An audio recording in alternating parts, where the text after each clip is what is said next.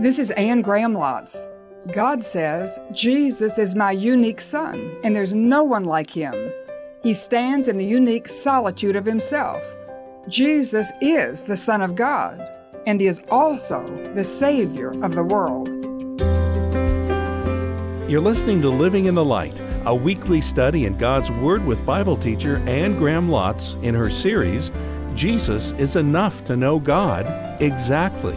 Today, teaching from the book of Hebrews, chapter 1, here's Anne. Jesus is enough to know God exactly because of his deity, but also he's enough to know God exactly because of his humanity. In his humanity, he is the Son of God. In verse 4, it says he's superior to the angels. And angels, we don't know enough about them to satisfy all of our curiosity, but we know they don't die. We know they don't get married. We know they don't have children. We know they are incredibly strong. We know they are the highest of the created intelligences in the universe. We know they live the closest to God's throne of anybody. We know they're covered with eyes, which means they're very alert. They have lots of wings, meaning they're very quick. And they're strong. They've been created by God, and they live to serve God. They're the ministers of his who do his pleasure. They're organized. They have emotions. Verse 4 says that the name that he has inherited is superior to theirs. And I was trying to think of their names. What does that mean? And I thought of the names of 3 angels in Scripture, the only 3 I know of. Maybe somebody here knows more than that. But I know that Michael is an archangel, and Michael we associate with war because he's the commander of the heavenly host and the armies of heaven. And we think of him in the military. And then there's Gabriel, who's the messenger of God. You remember he brought the message to Mary to tell her that she was going to conceive and have a son, and we associate him with the Word of God.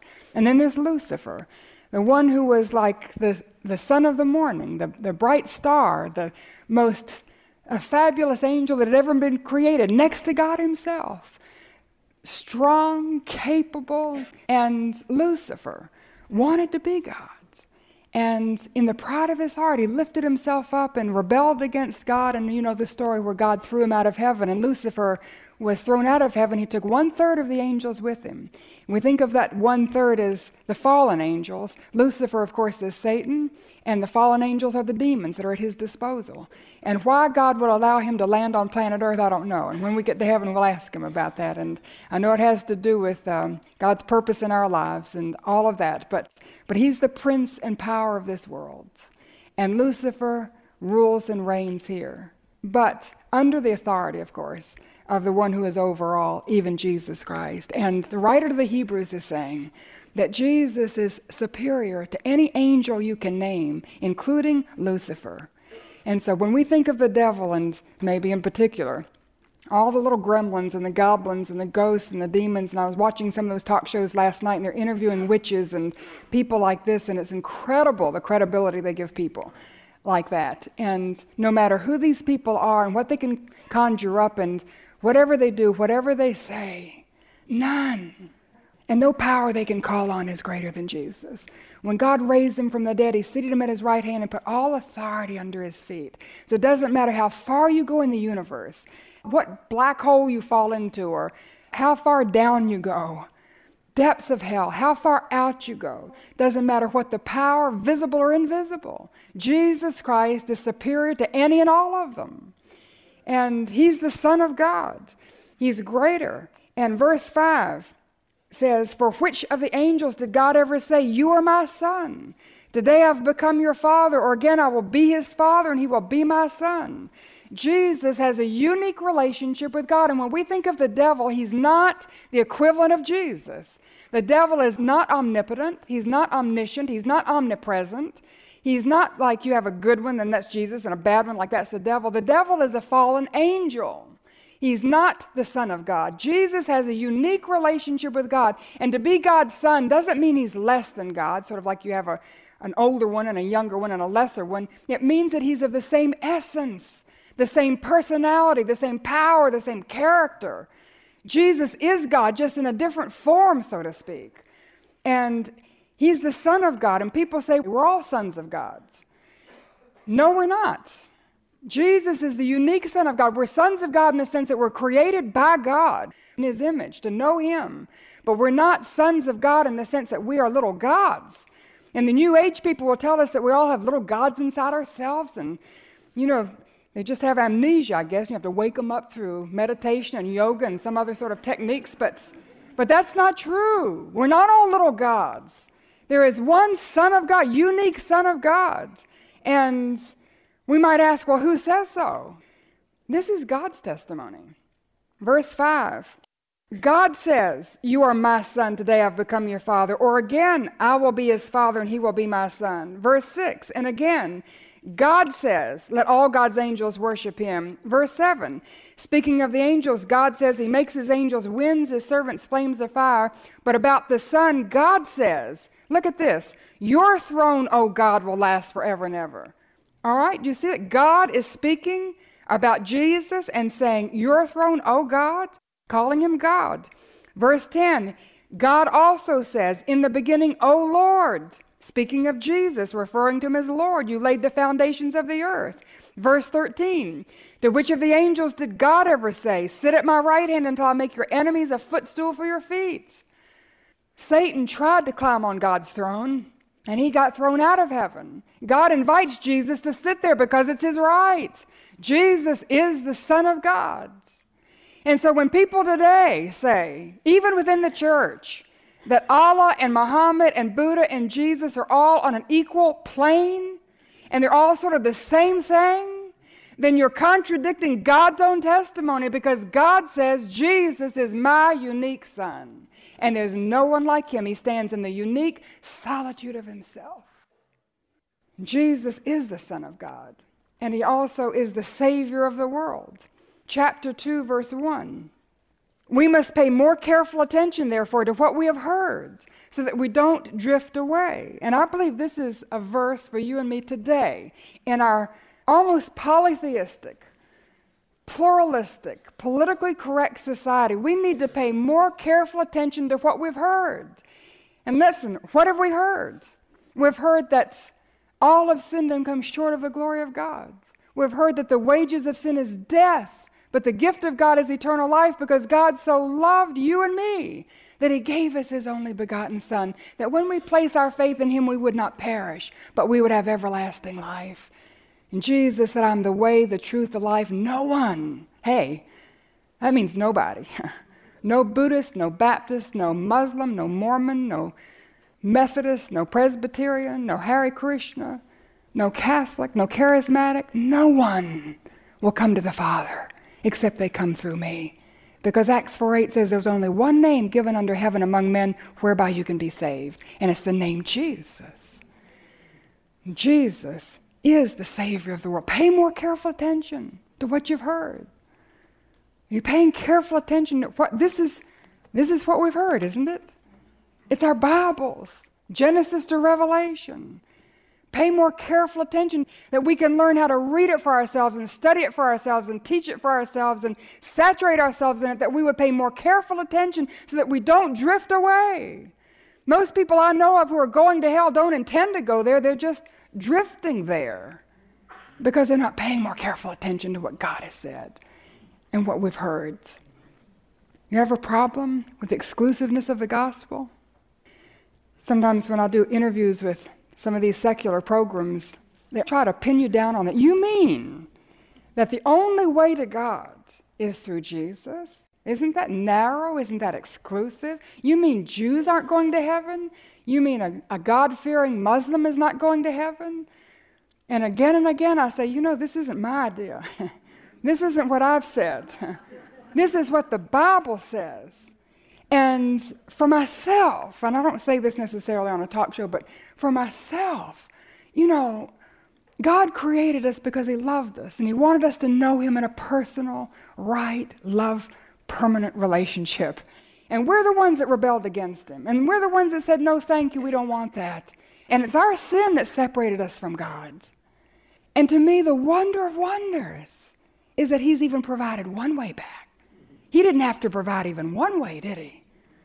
And it's his grace and his love for us that would provide a way.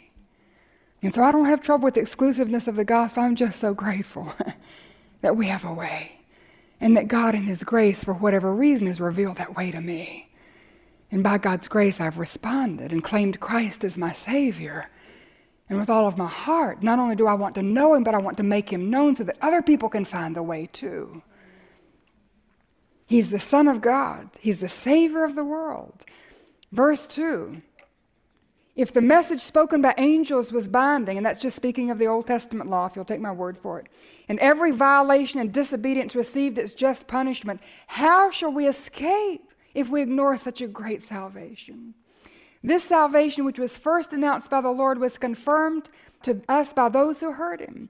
And that's speaking of the apostles. And the apostles wrote our New Testament. And it's the New Testament that confirms all that we've been saying. And so pay careful attention to what you've heard, which is the rest of the New Testament and the Old Testament too. And God won't make an excuse for us. How can we give an excuse to God for not paying attention to what He has given us? The people in this day didn't have a written Bible like this. Not something they could easily turn to and read and apply. And what a privilege you and I have. And we need to pay more careful attention so that we don't drift away. And if they were severely punished when they didn't have access to something like this, wonder how God will hold us accountable. It's a solemn thing to think that He holds us accountable for what we have opportunity to know. And in our country, we have opportunity to know so much available to us. Pay careful attention.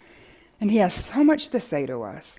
We don't want to doubt it or disobey it or dilute it or disregard it. It's confirmed by the apostles and it's confirmed by the Holy Spirit.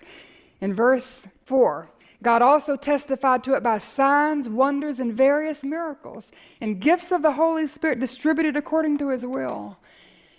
In my personal devotional time, I've been reading Acts, and it's been so wonderful, and I've loved going back and seeing the way God confirmed all of this in the early church, when the Jews, that had been the way you'd come to God is through the ceremonies and sacrifices for 1,500 years, and all of a sudden Jesus of Nazareth comes on the scene and says He's the fulfillment of the law, and He's crucified and dead, buried.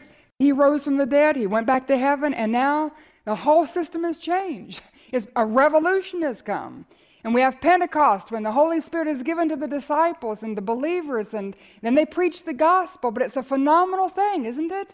That 1,500 years is being sort of turned around, and now you can come into God's presence and know Him personally through the indwelling of the Holy Spirit as you repent of your sin. It was phenomenal. And so it's such a radical change that God needed to confirm it in a spectacular way, and so He gave the signs and miracles and all of that to confirm that what the apostles were saying were the truth, that Jesus is the Son of God. And I love that scene in Acts chapter 3, right after Pentecost. And Peter and John are going back into the temple, and this man who's been paralyzed since birth is being carried out so he can beg. The man looks at them and asks for silver and gold, and Peter and John look at him and say, we don't have silver and gold, but what we do have we're going to give you. In the name of Jesus of Nazareth, rise up and walk. And the man did. And in the name of Jesus, the miracle was done, and it just electrified Jerusalem, and 5,000 people were brought to Christ that day, and it was incredible how God used signs and miracles and wonders to confirm what was said in the early church.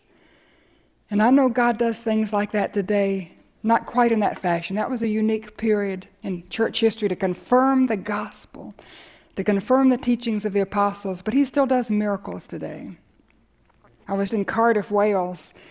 A girl wrote me a note after having come to our revival there, and she was a young girl, about 18 years of age, and she said, Ann, she said, for several years now I've been filled with anger and rage, so deeply depressed. Her mother told me she didn't speak.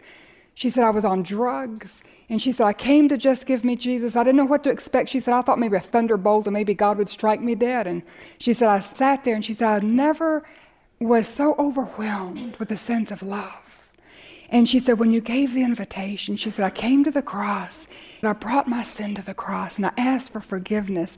And I know I've been cleansed. And she said, I cannot tell you the joy that's in my heart. She said, every day I can't wait to get up and deny myself and take up my cross and follow Jesus. And she said, thank you for answering the cry of my heart. Just give me Jesus. Now that's a miracle. That's a miracle.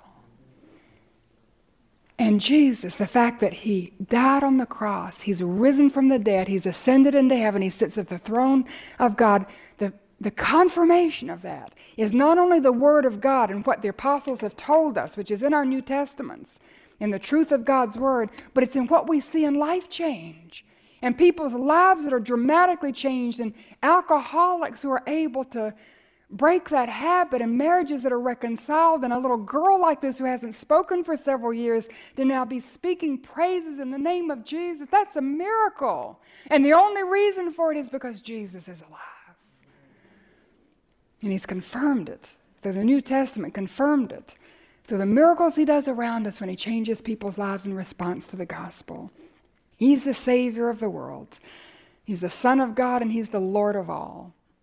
He's crowned with glory, verse 7. You made Him a little lower than the angels, and you've crowned Him with glory and honor. And He's been crowned with glory. He's crowned with authority. You've put everything under His feet. And in putting everything under Him, God left nothing that is not subject to Him. Listen to me, that means nothing. That means there's no government, no ruler, no problem, no crisis, no disaster, nothing that's not under His authority. I think it's appropriate for you and me to respond and say, God, do you have something to say to us through this? Are you trying to get our attention? I want to listen to you this time. I don't want you to have to repeat it in some stronger fashion. So He's been crowned with authority, and we know these things have been allowed from Him because everything is under His authority. All things. Nothing is not subject to Him. Crowned with glory, crowned with authority, crowned with humanity. But we see Jesus, who was made a little lower than the angels, now crowned with glory and honor because He suffered death, so that by the grace of God He might taste death for everyone. In bringing many sons to glory, it was fitting that God, for whom and through whom everything exists, should make the author of their salvation perfect through suffering. And the one who's the creator of the universe, the sustainer of all things, knows what it's like to be tired and weary and hungry and thirsty. And He knows what it's like to pray all night and to sing and to enjoy the company of others and to be in solitude, to know what it's like to be criticized and persecuted and maligned. He was crowned with humanity and crowned with victory. Verse 14, since the children have flesh and blood, He too shared in their humanity, so that by His death He might destroy him who holds the power of death, that is the devil, and free those who all their lives were held in slavery by their fear of death. Jesus has been crowned with victory over the devil, and the greatest weapon the devil had was sin that leads to death and separation from God.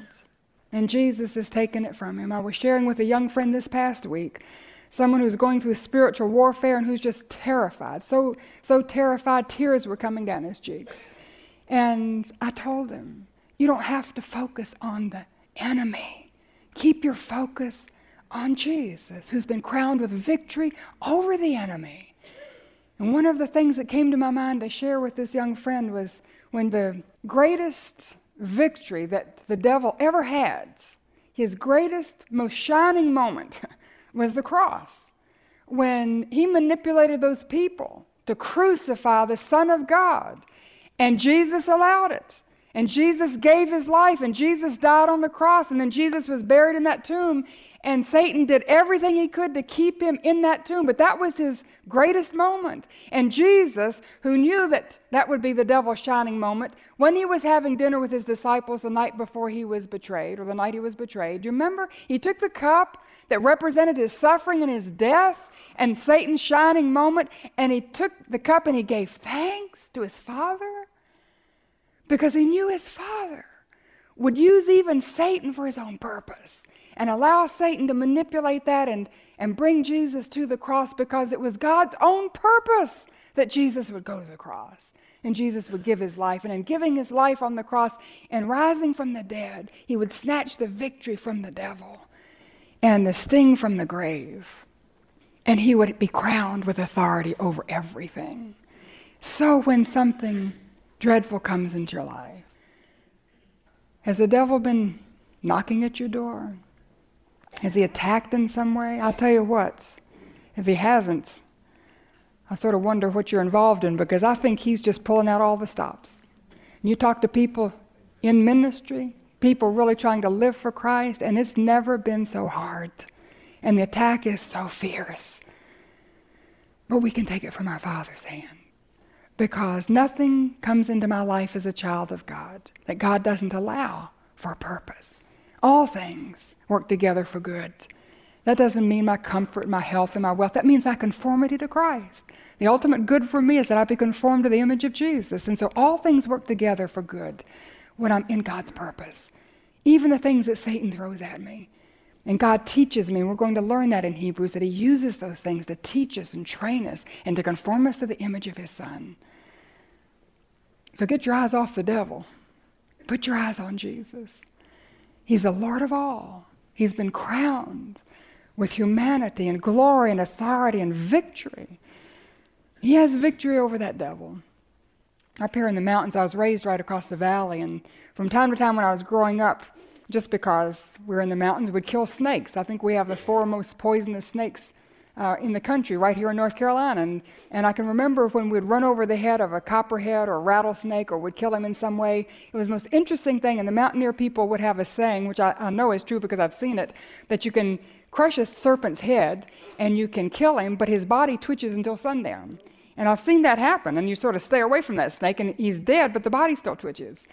And Genesis chapter 3, verse 15, God promised Adam and Eve that he would send the seed of a woman, do you remember? Whose heel would be bruised, but who would crush the serpent's head, and it was a prophecy of Jesus, whose heel would be bruised. That wasn't a mortal wound, but thinking of the cross. But when he rose from the dead, he would crush the head of the serpent. He would utterly destroy the power of the devil. And Satan has been crushed. You and I are just putting up with a body twitch. Pretty powerful body twitch. But he's a defeated foe. He's like a toothless tiger. He's like a puff of smoke. Jesus has the victory. He has authority over the devil. So put your eyes on Jesus. He's the exact representation, the exact revelation of God, and he is man. In his humanity, he's the Son of God and the Savior of the world and the Lord of all. Chapter 3, verse 1. Therefore, holy brothers and sisters who share in the heavenly calling, and what's the heavenly calling? To know God and to make him known. Fix your thoughts on Jesus. Why? Because Jesus is enough. He's all you need to know God. And how can that be? It's because of his deity. He's the exact representation of God's glory and God's grace and God's greatness. Is the exact revelation of what's on God's mind and in God's heart and on God's hands. And because of his humanity, he's the Savior of the world, and he's the Son of God, and he's the Lord of all. If you want to know God, Jesus is enough. Would you fix your thoughts on Jesus? Now here's Anne with this final word. John 1:18 says, although no one has ever seen God, God, the one and only Son, who is at the Father's side, has made him known. I love the story of the mother who tucked her small son into bed. He began to whimper and cry. When she gently inquired what was wrong, between sniffles, he explained he missed his daddy. Knowing the boy's father would not be back for several days, the mother hugged the little boy, telling him to wait just for a minute. She slipped out of the room and returned with a picture of the little boy's father in her hand. She placed it beside him in the bed and told him that when he was especially lonely for his daddy, he could just look at the picture and be assured his father loved him and was coming back soon. The little boy gazed at the smiling face of his father staring out at him from the framed photograph. Then the tears began slipping down his cheeks once again as he said simply, I wish Daddy would just step out of the picture. Our Father, in his mercy and grace, has stepped out of the picture. His name is Jesus. Listen to me. Jesus is enough to know God exactly. He is enough. Living in the Light is a weekly study in God's Word with teacher and author Anne Graham Lotz. Learn to listen to his voice. Then start making the choice to keep on going and believing and trusting who God is. Go to AnneGrahamLotz.org. Take advantage of the many helpful free resources to get you started. Join us again for Living in the Light.